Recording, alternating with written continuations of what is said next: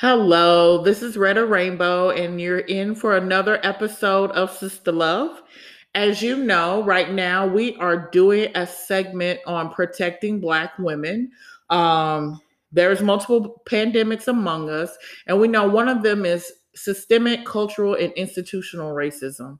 And so, in the last two episodes, we've really been digging deep into workplaces, personal experiences, relationships that speak to where Black women have not been covered, protected, honored, or respected.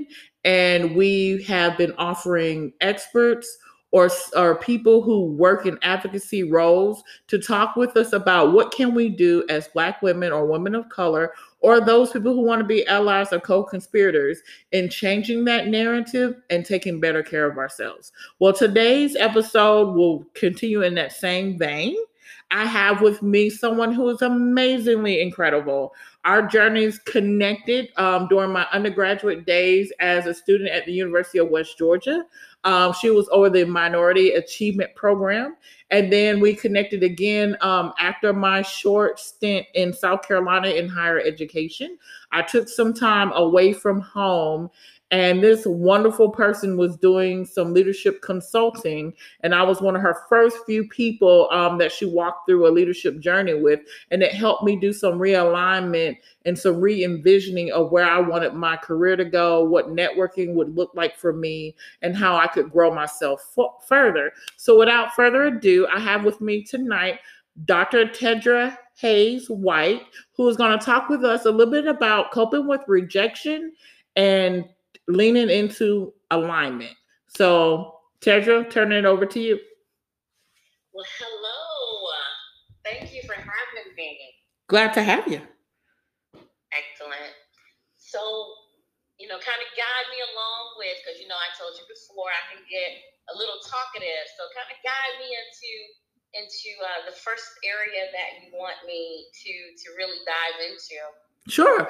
And so I started off with a little anecdote about how we connected with the leadership consulting. So maybe talk from there, like how do you see different women of color, especially Black women, dealing with rejection, and how do you use leadership consulting or coaching to help people reimagine what the possibilities are?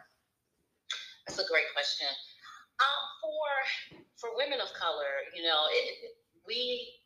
I like to say, are probably the group of people that deal with the most in terms of rejection, whether personally and professionally.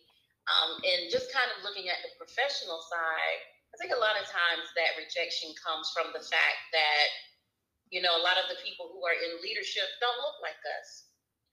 And, in those upper levels of leadership, usually they're white males, and people tend to promote and to kind of mentor and bring along people that look like them. Mm-hmm. And when you think of things in that way, women of color, well, we don't have, we're not men, so we don't have that in common with them. And then, white males, and we are, women of color, Black females, well, then we don't have that in common with them either. Right. And so sometimes it seems like we get left behind. Not that we don't have the necessary skills that it takes. What we are missing are those opportunities, and that opportunity gap can be very huge for us.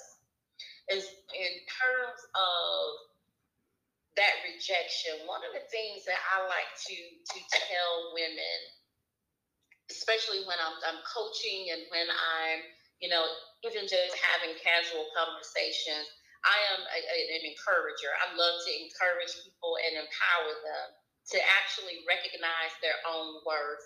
And I think sometimes rejection comes, Coretta, when we place our value in the hands of someone else to tell us how valuable we are.